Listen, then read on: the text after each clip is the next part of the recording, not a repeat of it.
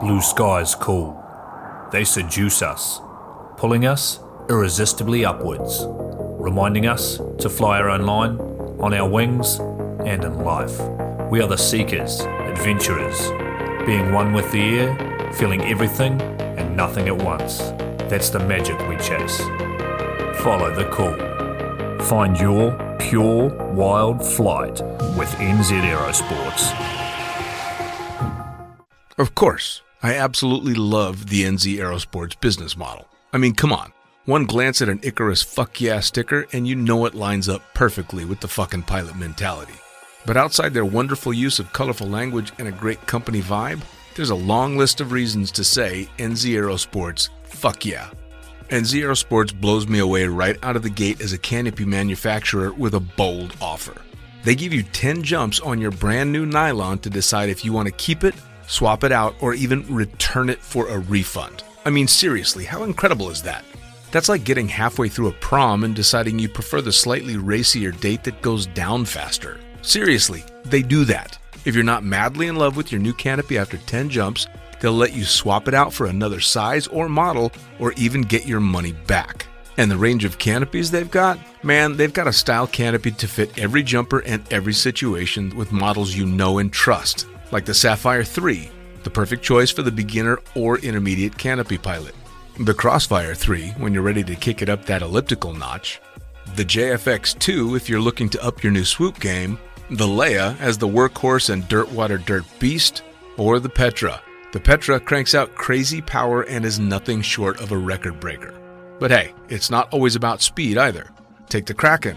Built as a low pack volume canopy specifically with wingsuiting in mind, she gives you all the performance you're looking for with the reliability you need that'll have you itching for that next formation, rodeo, or puffy cloud. So, the equipment is top-of-the-line kick-ass stuff as you already know, but how about the team? Well, the customer service gang is there to sort you out whenever you need them. Maddie and Beto are always there to help with Jen holding the reins. They're available for you at sales@nzaerosports.com, and they've got a kick-ass live chat tool on the website if you're wanting to hit someone up right away. These are the crew you're going to want to talk to get those custom orders in. With the stock nylon, once you know what you want, they'll have that shit on a FedEx truck as soon as the credit card machine says approved and get you in the air in no time. For your custom orders, you'll be able to get a time frame for building and shipping when you design it, so get to it. And demos. They've got demos in the US available from their partner Rock Sky Market. The whole US demo fleet is there with Sapphire 3, Crossfire 3, Kraken, JFX2, and Leia canopies in a range of sizes. They also offer student and tandem demos in the US. Bottom line, every step of the way, NZ Aerosports is there to get you what you need, and I personally couldn't be happier to be teamed up with them here on Lunatic Fringe. And now, time to get started with Lunatic Fringe Into the Void, brought to you proudly by NZ Aerosports. Fuck yeah. Coming straight from the cockpit, it's another episode of Lunatic Fringe with the fucking pilot.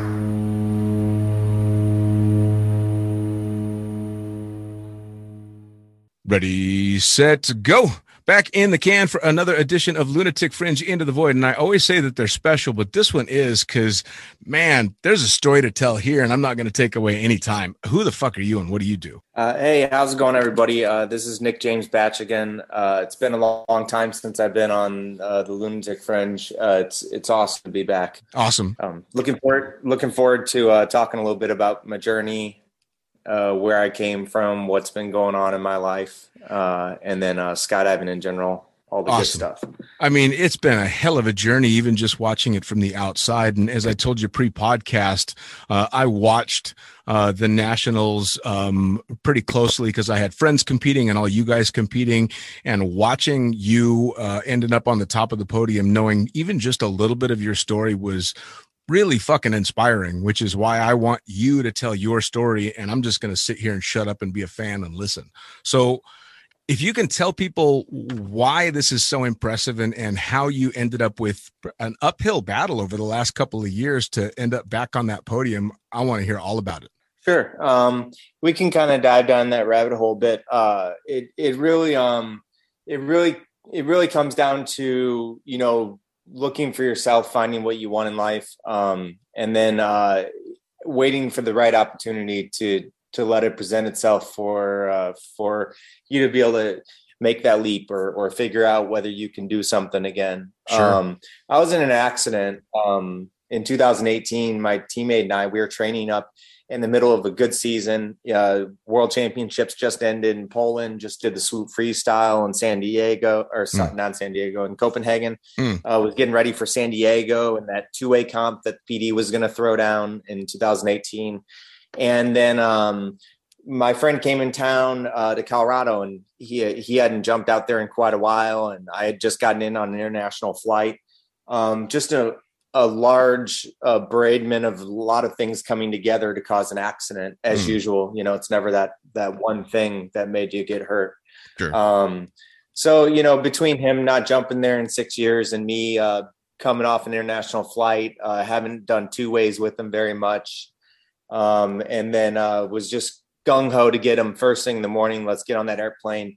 Didn't even have memory cards in my GoPros because I had just handed off the video files to the crew over at Swoop Freestyle. So, just the level of preparedness was not really there. Decided to go up on the first jump, follow him in instead of just doing some solos or, backing off and taking it easy.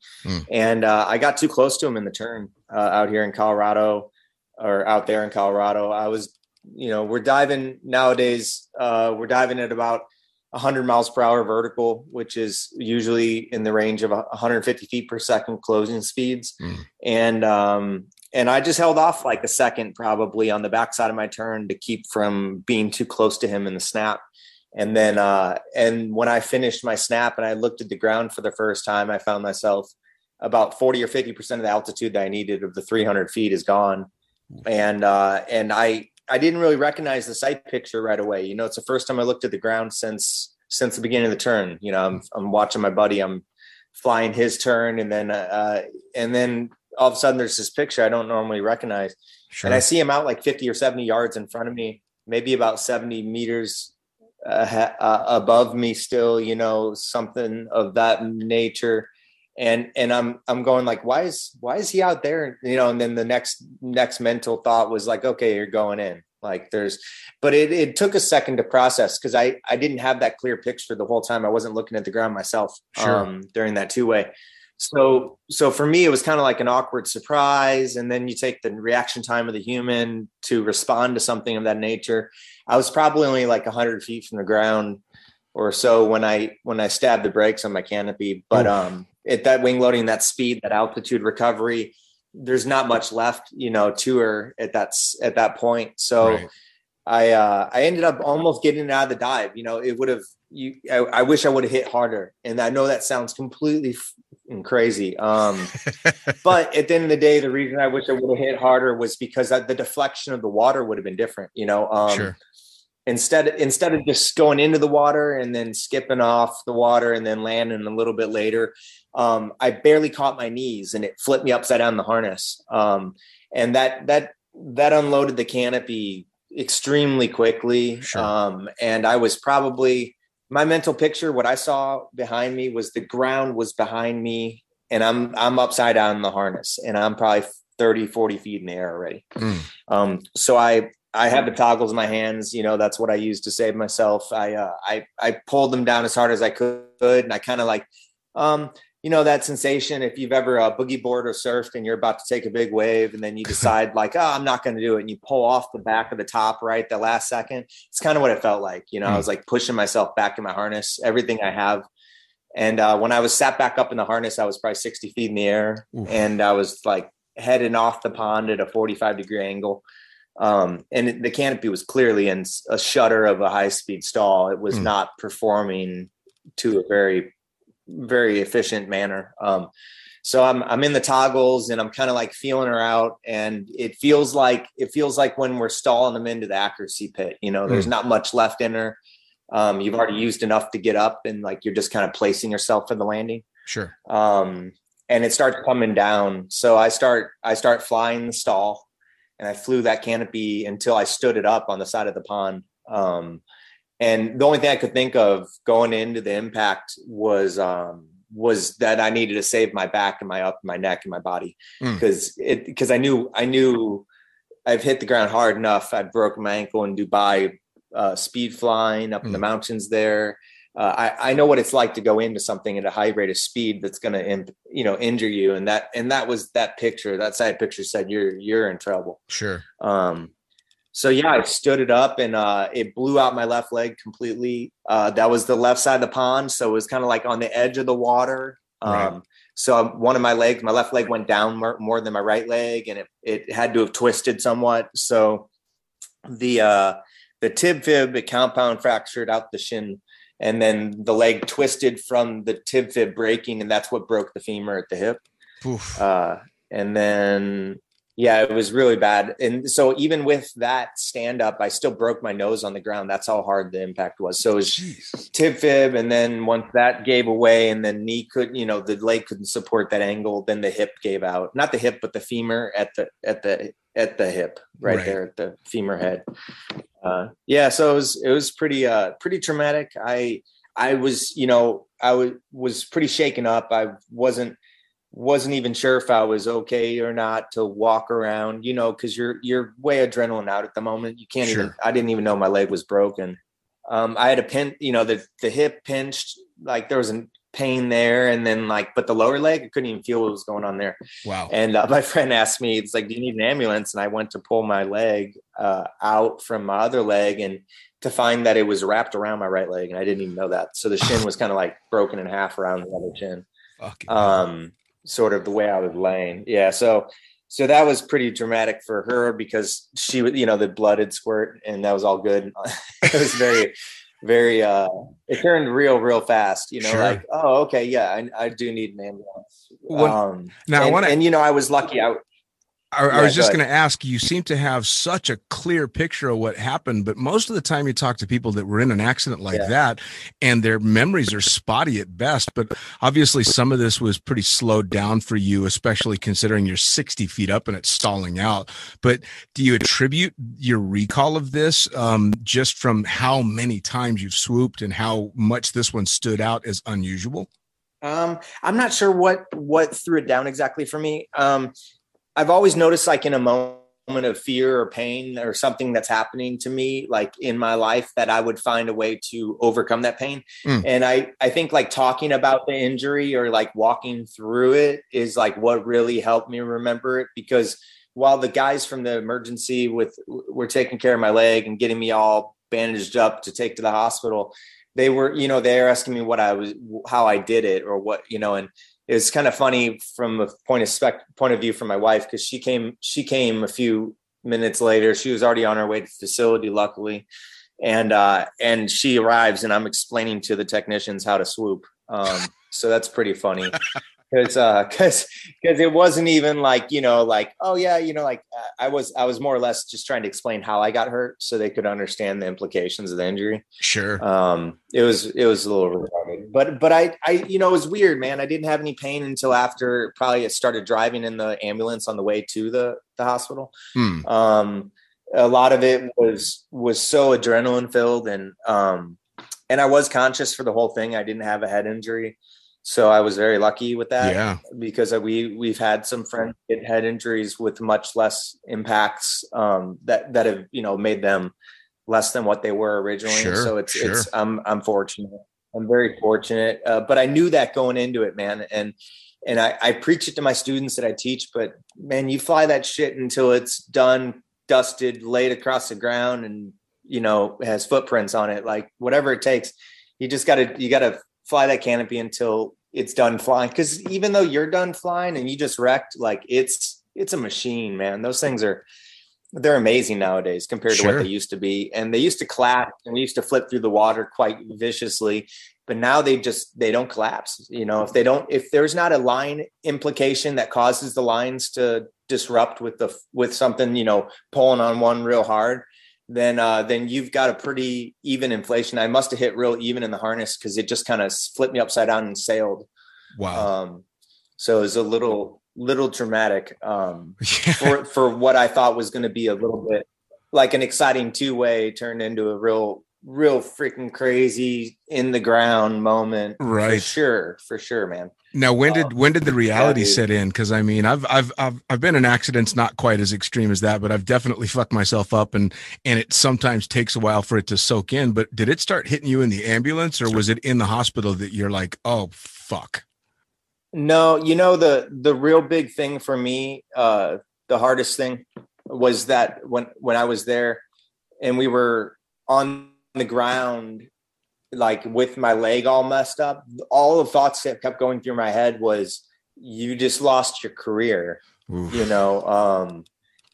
And because at the end of the day, I mean, like I was going to live, you know what I mean? Like it wasn't a life or death situation. Now, whether I was going to walk the same again or whether I was going to be able to use my leg the way again, that was a different thought process. Right. That was in the back of my head too. But the ultimate thing was like, I had just came off as you know, because we've talked, I was at a career high when this all went down. Like I had won 4 world championship titles in a row. There had been, amazing accomplishments on many fronts for most competitions. I was in the top placings, and I knew where I was physically and mentally to lose all that when I was just figured it all out. Like for a few years, I'd been competing since 2006. Right.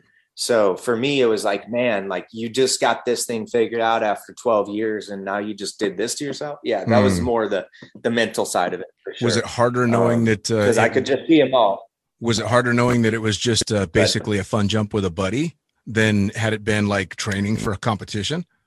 Well, it was training for a two-way competition that PD was holding, but that doesn't mean anything to me. You know what I mean? Like, and I don't mean that on a scale of like, oh, it's not important, but like, let's be honest, it's more for fun. Sure.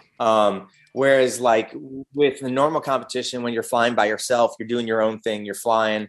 That's me flying me. Right. So it was extremely frustrating for me because had I not indulged completely in the sense of doing a two-way, which I think is really fun and cool, don't get me wrong, but was it worth it for me personally? No. I mean, like I've had so many close calls in two ways, I can't even tell you all of them. Some of them are ridiculous, and it for what, I mean, for a competition that doesn't really judge anything but what two people are able to perform together at our level of sport, it's not really well recognized. Sure. If you're an Olympic diver doing two ways with a teammate for an Olympic medal, totally worth it. Yeah, I get it. But sure. Like for our sport, the two-way comps are just for fun. Sure. Like you said. So it did hurt to know that I've got busted up doing something that wasn't really career goal oriented. Now, when you were at the level that you were going into all this prior to the accident, because you trained so hard, because you were on top of your game, was there any point at which you thought, I'm not going to end up in that situation because I've got what I need to keep myself from, getting in the corner like that? That's a hard question. I've been down that road. In 2011, after I had won my first world championship title, I ended up hurting myself quite badly in Z Hills under 62 Petra when they weren't even out yet. This was under a prototype, and I just couldn't get out of the dive. And it seemed, it's weird when they seem perfect, but then it doesn't work. Like it felt like the most powerful swoop ever, you know what I mean? Like, and the rears were just, everything was loaded and I feel power. And then all of a sudden it's like, this isn't working. You're not recovering. Oh shit. And it, like we talked about earlier, 150 feet a second closing speed at 100 miles per hour. And we're transferring from vertical on average, like 99. In Arizona, I was averaging 99.8 miles per hour on my snap at about 310 feet from the ground. And then we transfer horizontally into the 85 to 90 miles an hour, if you're lucky, range of horizontal speed, usually in the 70s, because the inefficiency of the harnesses and just our flying techniques. So like, yeah, I mean, like in that moment of like, there's a lot happening for a very short like, you've got a half a second to make a life-changing decision. And it's one of those things I teach my students is you just, what people need to realize is that if you're flying a 58 or 57 foot canopy and you stab the brakes completely on that parachute, you're going to get like 3 or 4 inches of tail deflection, maybe, before the canopy is going to start to go into a high speed stall.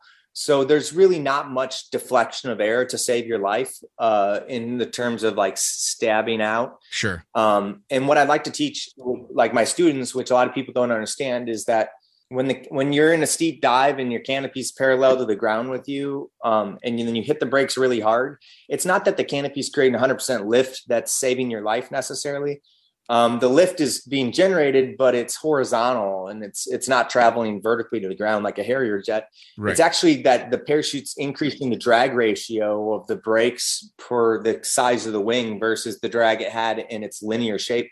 And then when you do that, you're connected by strings. So it goes up, you come down. Right. It saves your life faster. I mean, that's the basic physics about what's happening. So if you're under a really small wing that has the same drag coefficient and aspect of your body size, because we're getting to that size wing versus body size thing. Sure.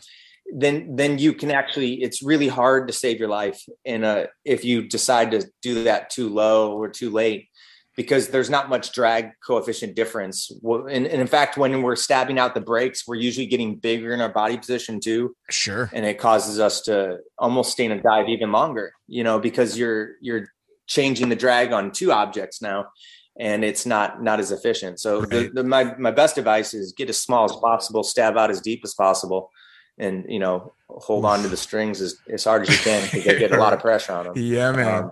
Now, after the big accident, you've obviously gone to the hospital and the doctors are starting to give their assessments, and you've done the x-rays and I'm guessing MRIs, and they're checking everything out. When did you start to get or were there any really heavy predictions from the doctors about usability and how good your leg's going to be when it's all said and done? Well, you're getting pretty deep into it. And these are great questions. My teammate Jay was in the room, and my wife, who's at the time was a surgical trauma nurse, was also in the operating room when they were trying to set my lower leg to get the bone back in. And so that was a really traumatic moment, because I was they couldn't get my leg set. They couldn't save the bone. Wow. There was a chunk missing, and they were trying to put the chunks back into my leg so that like the leg could be put into an X-fixator for 3 weeks until the swelling goes down enough to do the surgery. And so they couldn't get it to set. And so I was awake, even though they had me on medicine during that. And then, so when I came to somewhat, I told the doctor, I said, you have to put me under more than that. Like, I felt everything. I saw everything that was happening. Wow. Is not okay. No. Because what was happening was they couldn't get enough traction to pull the lower leg far enough out from the compaction to get the bone to actually go back into the leg. So they were talking about having to surgically remove the bones. Right. And then freeze them and then put them back in later, possibly. So this was going to get really complicated. And so during that whole operation, like it took the third doctor, it took a larger male doctor to get my lower leg in, but I had fears that I wasn't going to be able to walk correctly, or at all. There was a lot going on emotionally at that point. I mean, my concern at that point, especially with as hardcore as you're talking about, would be, my head would have gone instantly to, am I going to keep this leg? For fuck's sake, man, that's hardcore. Yeah, that's where it was. Yeah. Yeah, they had to start giving me infusions with blood and stuff, because it was getting pretty traumatic with the amount of blood I was losing during the operation trying to get the leg saved. Sure. So it was real, I mean, and it's real when your wife, who's a surgical trauma nurse, is kind of like wanting to leave the room because it's you, not just another patient. There's, she can handle that kind of stuff, and it was still pretty gory from what I remember from the description that my teammates given me. So that was traumatic, man. Like I didn't even know. And then, and then they got the lower leg fixed, and I got in the recovery room, and my birthday present to myself was a femur rod the next day on my birthday. So September 3rd was the accident. September 4th on my birthday, they gave me a femur rod up in the hip, and that was pretty, it actually felt better. The instant they put it back together, it didn't hurt as bad.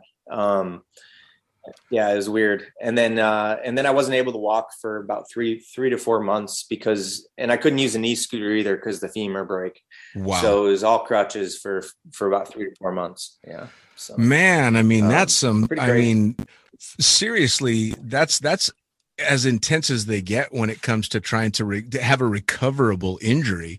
And I mean, you don't have to go too deep into it, but I mean, that is like an absolute perfect recipe for serious PTSD, which is why I was so impressed, that to go through this and to know only a little bit of how bad that was, but even now to know so much more.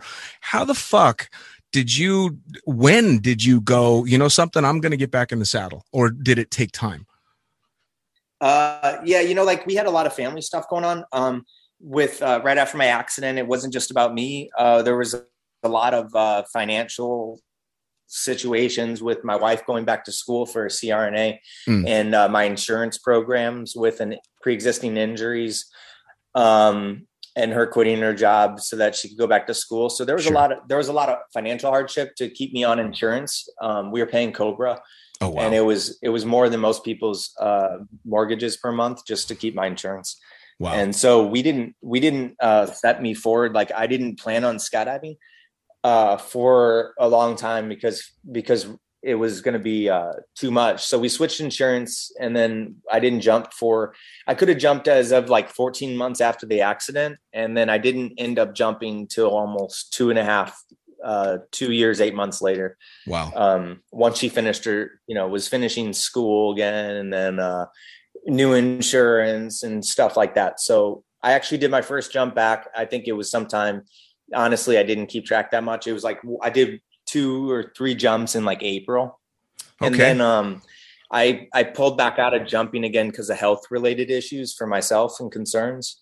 So I had been diagnosed with some illnesses that had taken a front step on our family's agenda for a while now. Okay. So then dealing with those for the last year or so, and then decided that if I wanted to do this whole competition thing, I would have to do it now. Because the U.S. Nationals is happening. And if you don't go now, you don't get to make the team for next year. And I've been through that many years in a row. And also kept me off the team for South Africa because I wasn't able to compete in 18. Wasn't able to compete in 19. Sure. So there's quite a few U.S. teams I missed the opportunity to compete for. So when all that went down, and then I was invited because of the World Championships didn't end with freestyle completing. So they used the rankings from the 2018 World Championships for the World Games meet. And I got an invite from Cornelia, and XC called me on the phone from when they were over in Russia, in Siberia, and asked me if I wanted to take a slot for the World Games. So it got put on the spot a little bit there, but it didn't take me more than about 0.5 of a second to say yes. Because I had wanted to go compete at that world meet also since the last one in 2017. Sure. In Poland. So I'm just really excited because I was like, all right, I'm going to do the World Games again. I was able to do 3 of those in my career, which is once every 4 years. It's a long stint. And sure. I was able, so I was like, if there's not many athletes, I think, or if there are any in canopy piloting who have gone to all 4 World Game events, sure, or have gone to 4 or more. So I was like, listen, I got to try this out. Like, this must be meant to be. So I took the invite, and then I told them, I said, listen, like, if I'm going to do this, I'm going to respectfully try to figure out if I want to do this before I just show up, and that's out of respect for other competitors, because the slots for that event to me is the most coveted venue of any venue. It's like our Olympics. Sure. It happens once every 4 years. And, so if I was going to take a slot and I didn't really care about the sport or wanted to do it, to me, that was just being a little bit too selfish. So, sure. So I started jumping pretty hardcore on September 15th. I went out to the drop zone, got my paperwork signed up. I had my reserves still repacked from when I did jumps earlier in the year.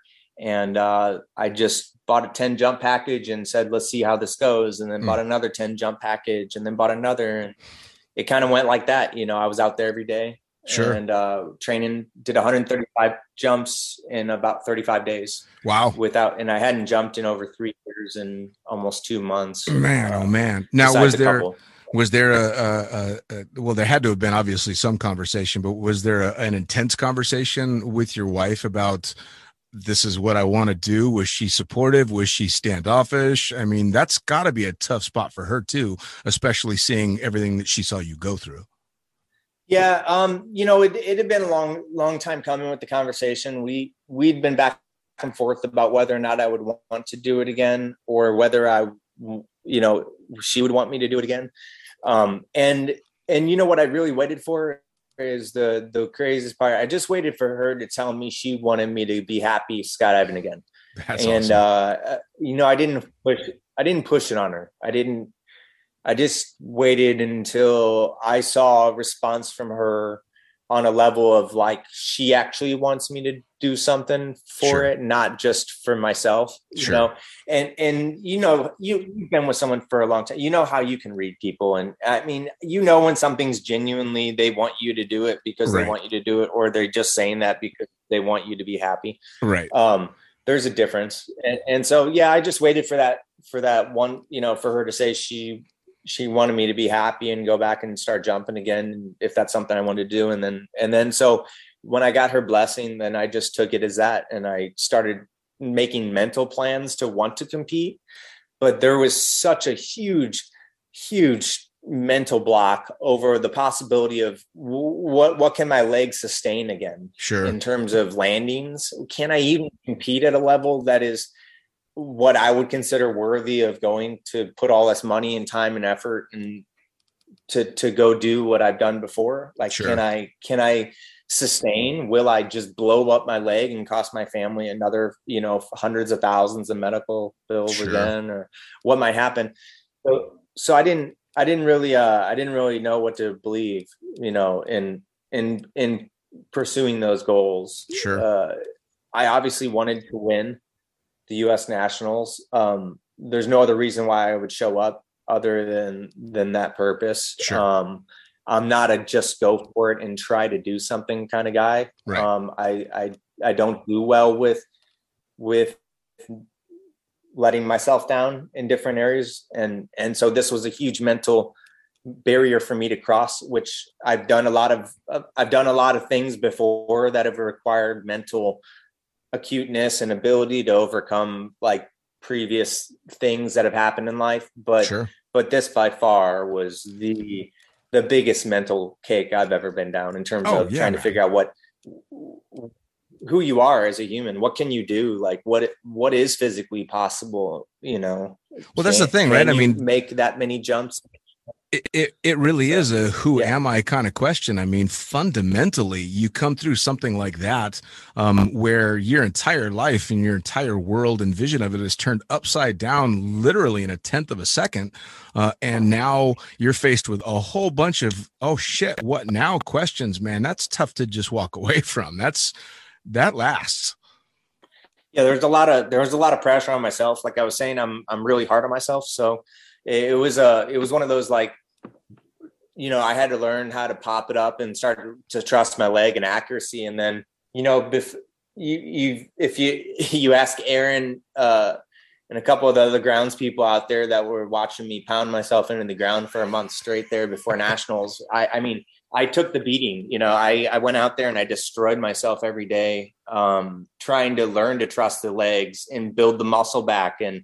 And, you know, I couldn't build the muscle in a month. There's no way. Like I lost an inch of my legs and an inch and a half out of my buttocks from just not getting back into the scene and wearing weights and doing jumps. And, you know, so I didn't have that leg strength. And man, I pounded my face into the ground so many times trying to stand up accuracy and learn to trust the leg. But when do I give out? When do I let it go so I don't break it again? You know, there was I did about 65 accuracy jumps, and most of them were not stand-up landings. You know, trying to learn to stand up again, trusting it. So that was a huge mental thing. But like you said, the PTSD thing, even right after the accident, I went scuba diving. And then, I freaked out. I was 60 feet down right after I got down to the bottom, and I lost my regulator, and I couldn't find my backup regulator, and my wife wasn't right there. And then I went back into that, I got masks on. I'm in the hospital mode thing. Right. I don't know. It was weird. And it tripped me out, man. I decompressed and I blew out all my air and I surfaced, Wow. and I mean, and then the scuba rep dude is like, you sure you can go down again? And, he's like trying to push me to go down. So I ended up going back down on the same tank, like right then, and then pushed through the rest of the whole scuba dive. But that was a crazy mental scuba dive, because I was like all in my own head the whole time, man. Well, and that's the thing, right? That's the hardest fucking battle. That's the hardest battle, is fighting your own head and trying to get around these. I mean, especially considering you're having PTSD on a scuba dive about a skydive. It's not fucking logical. It comes out of left field, and holy shit, man. It's almost everything you can do just to hang on. Yeah, it was like, the fact that I was 60 feet down and it was a life or death situation. And maybe it was the fact that it was the first time that I've been put into a life or death situation again since the accident, whatever psychologically was going on, it wasn't okay, Right. Clearly. But shit like that, like having to push through that. And then, the mental side of like coming down the road from that, the PTSD and the jumping, trusting the brakes, learning to dive the parachute, feeling, and we got buffety air out here in Arizona. It's not the cleanest air, so there's a lot of woofo issues going on for that month. I'll tell you right. what, everything from like the parachute feels small to this rig is loose on my body, cause you're just not used to doing sports again.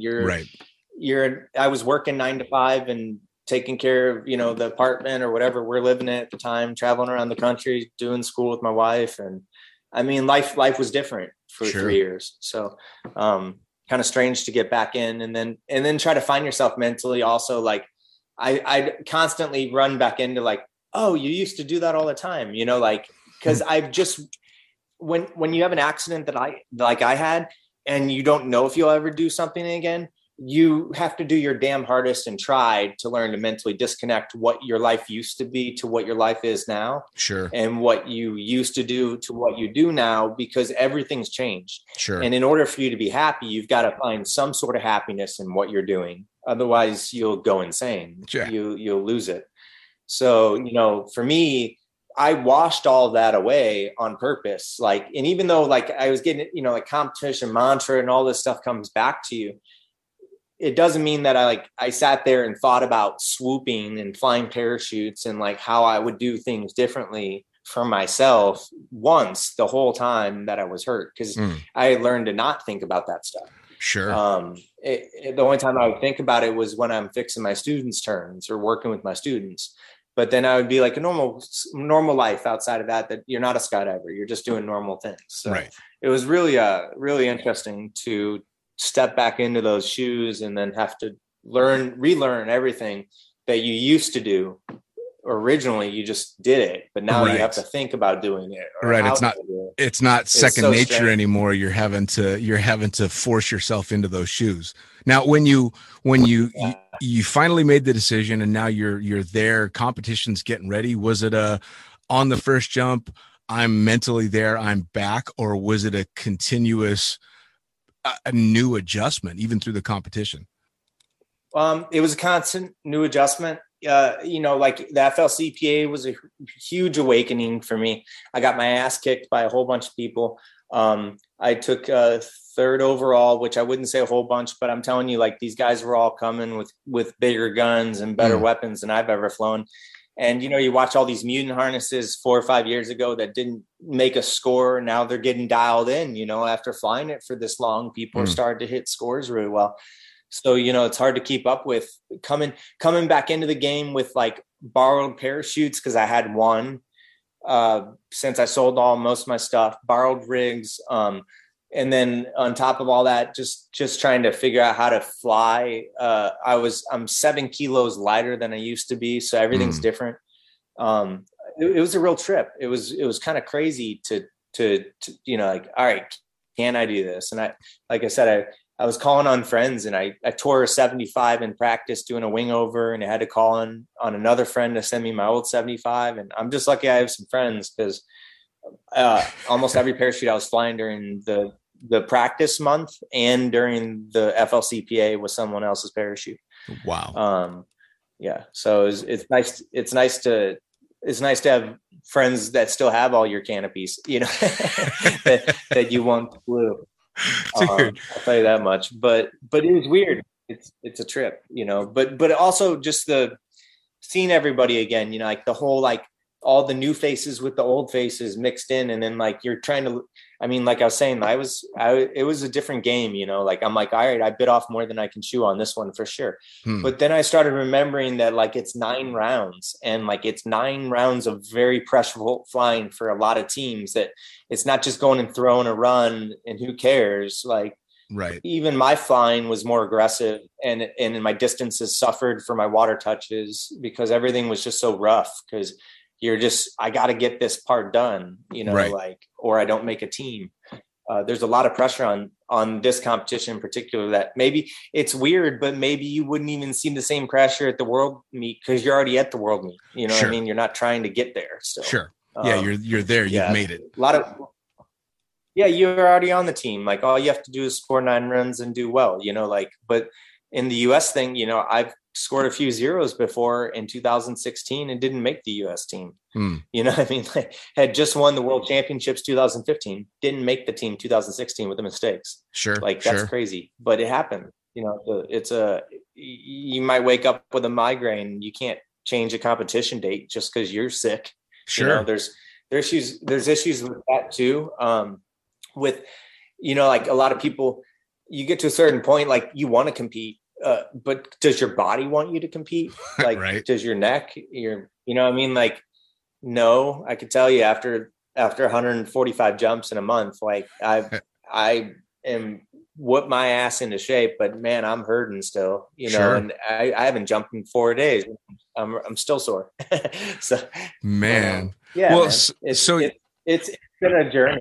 So it strikes me as even more impressive, because you were going into it not just with the changes physically and the different wing loading and borrowed gear and stuff, but the change in mentality, because that, if you ask me, especially for CP, is the most important part, is that mental sharpness and accuracy, and knowing I've got this. This is what I do. This is how it feels. And you went into it, I don't want to say as a rookie, but feeling like you were starting over again, which to me is insane that you would even score, let alone end up on the top of the podium. Yeah, there was a lot of training that went down, and that helped a lot. But even like you were saying, going into the competition, there was moments in the comp where I'm just like, this isn't how you fly. But there was, what stood out more than that was like the moment that like I flew like I do fly, like, and I'm like, oh my God, like, I scored 100 in accuracy. I'm like, oh, where'd that come from? I've been waiting, like the 91, the round before, like my foot's on the tape, but I'm almost in the box. And then the third round, I had to pop like 25 feet in the air because the winds died, and I had too much weight on, too much power, and ended up setting down in the box. But right.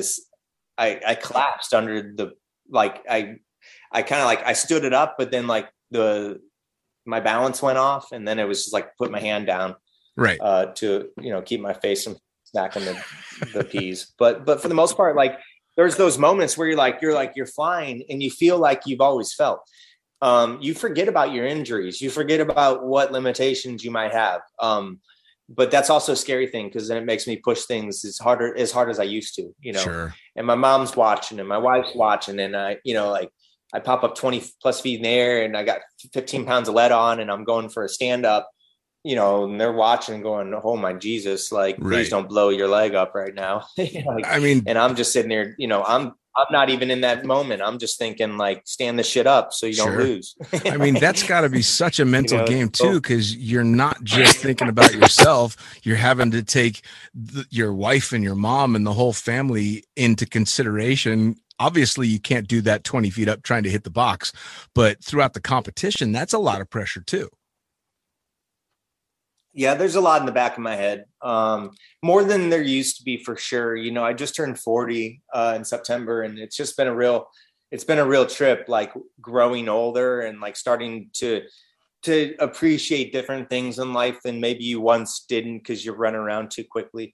Sure. Who knows? But yeah, I mean, like that's the mental side of making sure that I'm like I'm doing everything I can do to be the best I can be, but still at the same time be there for my family. It's definitely draining for competition, just like most people who compete in any events. You know, they've got a lot on their shoulders. It's just a little different when you've already been injured and people just want you to do really well, but at the same time, they know what you used to do and they just don't want you to hurt yourself trying to achieve that same level of competitiveness. Sure. I think that was the hardest part for my mom was watching me push as hard as I can push, which is an amazing thing to see, but also it has to be a little bit scary, I'm sure. Oh, it has to be. It absolutely has to be. Now, was there a point in the competition when you were like, fuck, I've got a shot at taking this? Or was it, I'm just going to get through this and we'll see where the score lies at the end? Yeah, it was actually after the accuracy competition that I felt my best, because in my eyes, it's so weird how the nationals played out, because in my eyes, my distance is my best, but I blew it in a distance event this year. And then my accuracy was the one that I was worried about the most because of my ankle, and I ended up placing second in that. Speed was a big problem because of the mutant harnesses, and these guys are just laying down some really sick speed times, even into a slight headwind. I watched some 2.1 somethings into a headwind that were hitting 2.8s. And it was like, what the fuck just happened? Like, this doesn't make any sense, Right. But it's pretty neat to watch. And I hope in the future, I need to talk to some sponsors and some other people and see where that goes. But, I'd like to be flying one of these Mutant or Infinity harnesses, or one of these other companies that are making one of these, as well. It's just a matter of getting my hands on one and then putting the time in, any of these other pilots who've been putting 3-4 years in on these things, and now they're scoring good runs. It took some practice, and, as in any good venue or sport athlete, you almost have to take a step backwards to take two forwards sometimes. Sure. So, that just seems like the route to go for the future on some of these venues. But in the meantime, I've got to maximize whatever the fuck I can do to get smaller in my body position so I can fly further and faster, because I don't have one of these harnesses, and these guys are killing it. It's kind of scary and I was worried about that going into nationals. So, so speed, they kicked my butt. I stayed up in there, not too bad off. I think I 5th overall in speed. And then accuracy the next day, I was in first until my teammate Scott did his re-jump, and then he scored his next like 91 or 100. So he had better scores than me. And then distance was a shamble, man. I'm flying a 58, and I need to set up smooth and deep and just like touch the water lightly. And I'm tight and aggressive, and I'm tighter than I've been in any practice jump, in any comp jump, anything in the last month. And I had to let it dive like all the way to the water and then like re-riser it out. And man, it was tail fluttering through the corner. I drug the whole accuracy course with my left knee and my right leg just to like keep from spitting off the water. and then ended up going like to me, what seems like a pitiful 120 something meters. And I'm like, wow, okay. Wake up call. What the heck's happening right now? And then, second jump didn't go much better. Still charged the gate too hard. Third jump was awesome. I was tied with Kurt almost by like 2 points. This is where like accuracy, I was ahead by like 15 points or something. And by the end of, and I thought I would just walk away with this thing. By the third round of distance, I'm less than 2 points ahead because of my shitty distance rounds. And then, so Kurt went, and I had him go in front of me. I'd been going first the whole comp, but I wanted him to go first. And then I followed him in, and I saw where he landed based off of some strategy that I figured out. And I pushed about like maybe a half a foot or a foot past where he landed. So I barely barely took him on that round, which ended up in second in distance, which is fine because I only cared about overalls. Sure. And then I ended up winning by like 2.5 points or something like that, something ridiculous. I mean, so all in all, a hell of a competition. Yeah. It was awesome. So that was unreal. Following it as a fan, as a spectator, and watching the scores, especially not being there and having to see them when they're posted and going, oh fuck, so it was really cool to watch the whole thing happening. But I mean, you're standing up on the podium and you've made it. You've succeeded where only a couple of years ago walking straight was in question. That's got to feel pretty damn good.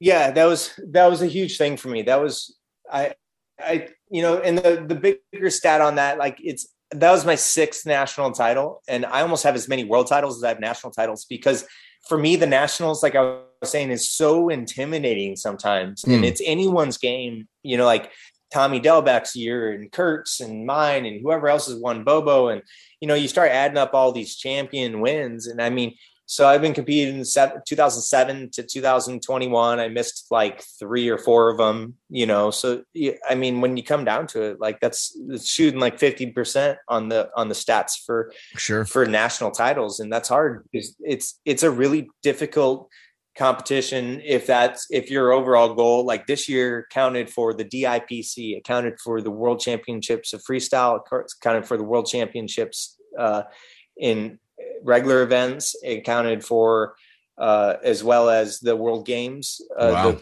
This didn't count for that, but so there's like 3 world events on one national event. Know, and then you never know the other pressure we've seen before, where one year's national counts for multiple years teams based off of the fact that maybe COVID or whatever else happened. Sure. We've seen it multiple times where, Jonathan Tagle lost two years of world teams because he performed badly at one, because they used the same results for 2 different years. Right. It's just one of the world's best athletes in swooping, in my eyes, like watching people who should be at these venues, not at these venues. It's a real eye opener.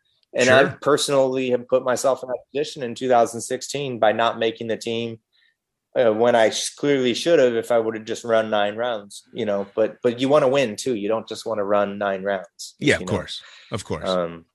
Yeah. Now there's that champion mentality that won't go away. For the upcoming swoopers, the guys that are watching competitions like this, maybe don't know the background of a lot of the guys, but they know that this is something they want to do. Having run the gambit from literally, kind of having that Midas touch and everything is just turning up gold for you, to fuck, I don't know if I can do this anymore.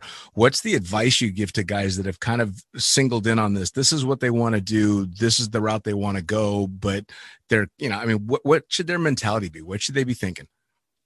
Do it for the right reasons. Make sure it's what you want for yourself. I mean, there's fame and glory, but it lasts about 5 minutes on the podium, and it's for a medal that was made, for the tens of hundreds of thousands of dollars you spend to do it. So make sure you're doing it for yourself, and you'll find what you're looking for, what it really takes 100%, just go out there and just practice things until you keep failing. And once you start failing, that's when you start learning. So just keep going. If it's 65 or 100 accuracy jumps in a row to figure out how to do accuracy, then you got to keep pushing through and do that. Sometimes the monotonous tasks of just repetition, unfortunately, is what teaches us to do it right in those moments when you're like, how do I do this?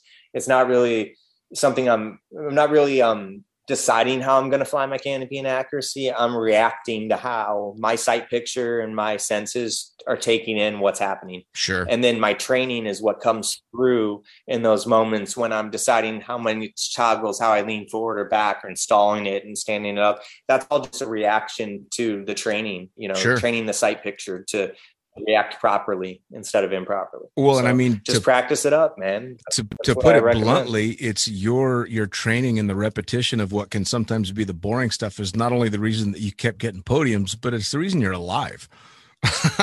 I mean, that's the bottom line Yeah, is for sure. your reactions and all that training kept you with just the injuries you have instead of just being a stain on the side of the pond, which is that's the best advice I could possibly imagine. Do it because it could save your ass. And that's true, man. And, like everybody's like, and I get it, dude. Everybody's like, I don't want to pop up an accuracy. I'm afraid of hurting myself. Like I hear it all the time. You can totally hurt yourself. You're right. But if I hadn't done, like you were talking about, if I hadn't been training those pop up and stall ins like Kurt and I had done since the early 2010 era, when we first started doing these types of accuracy lanes, if we hadn't practiced that so much, then maybe I wouldn't have flown the 64 that I fly in accuracy into the ground during this accident as well as I did. Sure. The same parachute I use, what I mean? It does make sense to me. And it's about controlling your wing and understanding we're not crashing in when we pop up 25 feet in the air. We're actually landing softer than most people are when they're landing from like 5 feet in the air. Sure. It's just based off how we use our parachutes. Sure. Yeah, absolutely. But yeah, man, that saved my life. That did it twice in Dubai when I collapsed the Little Cloud 16 meter on the mountains when I was soaring. I turned in towards the mountain and put the wing through the middle of the nose, and then it was going in real fast from like 30 or 40 feet up. I remember like flying this stall into this stand up on this cliff edge, and then they broke my right ankle, and then I fell off that little edge and then dropped another 15 feet. And the same canopy that, the ledge that I broke my ankle on, the canopy got hung up on, and that saved me from going off the next few ledges. And that was insane. But that was when we used to always, everybody used to speed fly and paraglide out there, but I didn't know what I was doing, man. I'm not a speed flyer paraglider. I've speed flown a lot of parachutes, but never like a crossover wing or partial paraglider. That was a little in above my head, and I flew it like I shouldn't have flown it. So, sure. Woofo issues. But yeah, man, that kind of stuff saves your life. Like all the little things that you think, like everything adds up. Maybe things happen for a reason, stuff like that. Because everything adds up to that moment. And I'm not sure why that moment happened. Who knows? But maybe something worse was supposed to happen if I kept it from happening. Who knows? I don't know. Yeah. Well, I'll tell you what, with a situation like that, I don't know that necessarily you have to put meaning into the moment that it happened. It's about putting meaning into the moments that follow. Yeah, man. And that's just a lot of hard work. Sure. A lot of rehabilitation, a lot of pushing hard, get your muscle groups back. Don't leave any muscle groups out. You got to get your whole range of motion back on that ankle. Sure. Whatever is broken needs to be taken care of as much as possible. And then, and then the mental side of it, like you were saying, like it's what can your body physically do is one thing, but how much can you mentally push through it is another thing. Yeah. And maybe I'll have implications later. Maybe going really hard on it isn't the best for the ankle because it's got a bunch of scar tissue in it. But in the meantime, I'm enjoying myself, and I'm looking forward to the next competitions. And whether I win or lose, it's about a growing experience for myself and see how hard I can push myself again. It really makes me happy. That's fucking awesome. And I mean, at the end of the day, that's what it's all about is you got to make yourself happy and pursue what you want. Now, how do people get a hold of you if they want to come take a canopy course with you and they want to hear about this shit firsthand? How do they follow the competitions that you got coming up? How do they get a hold of you? Yeah, I'm actually, you can contact me at nick.batch@gmail.com for any of my canopy courses. It's just my name with a period between it at Gmail. Cool. And I also am open to any suggestions anybody has on my Facebook pages. I have a group that I put together for all my coaching courses online. And then if you want to be a part of that, just Facebook message me under Nicholas Batch or Nick James Batch on my sports athlete page, and I'll include you in the group. And that way you can get messaged in on all the different events and coaching gigs I'm providing around the Nate. So, dude, and hopefully we're awesome. going to be international here soon. I'm trying to figure out how to fly there right now. Fucking awesome. So the DIPC is happening. The first round will definitely be on me. Yeah, we'll be hanging out hopefully pretty soon. So I don't know. I'm probably I got to look up some flights today see what I have from JFK on over to there. So awesome, man. Yep. Awesome. Well, Nick, Yeah, I'll tell you what, man, I cannot thank you for taking the time to tell the story, because this I really wanted people to hear. I'm going to release this one pretty much right away, because obviously I want to hit while the iron's hot. Nationals just happened. People are still super excited about it. And I want them to hear the story, because it's not just about the guy that, you know, that won the medal. There's a big story behind this one. So again, man, I can't thank you enough. Yeah, no, I really appreciate it. It's really a pleasure to be a part of just being able to share what I've gone through personally and where I've gone. You know, it's an interesting story, and I'm not a real social media type person, so it's good to be able to share it somewhere where you get to tell the whole story, you know, verbally instead of just in text. You know, so it's sure. Great. Thank you. Well, and I think there's a lot of valuable lessons for people to learn. So again, I think it's fantastic, and I really appreciate you coming on. Yeah, awesome. Well, I guess I'll talk to you soon, and we'll hang out and have a drink. All right, take it easy, man. And there you go, another episode of Lunatic Fringe Into the Void in the Can, brought to you as always by, that's right, NZ Aerosports. Fuck yeah. Brought to you by Summit Parachute Systems. Head to summitparachutesystems.com. You can check out the badass pilot rigs that Jarrett Martin and the family are cranking out over there, as well as the incredible rigging courses that Jarrett gives. As for me, I am the fucking pilot. Head to thefuckingpilot.net or theprincesspilot.com, where you can find links to all the previous podcasts and both the books. We'll see you next time.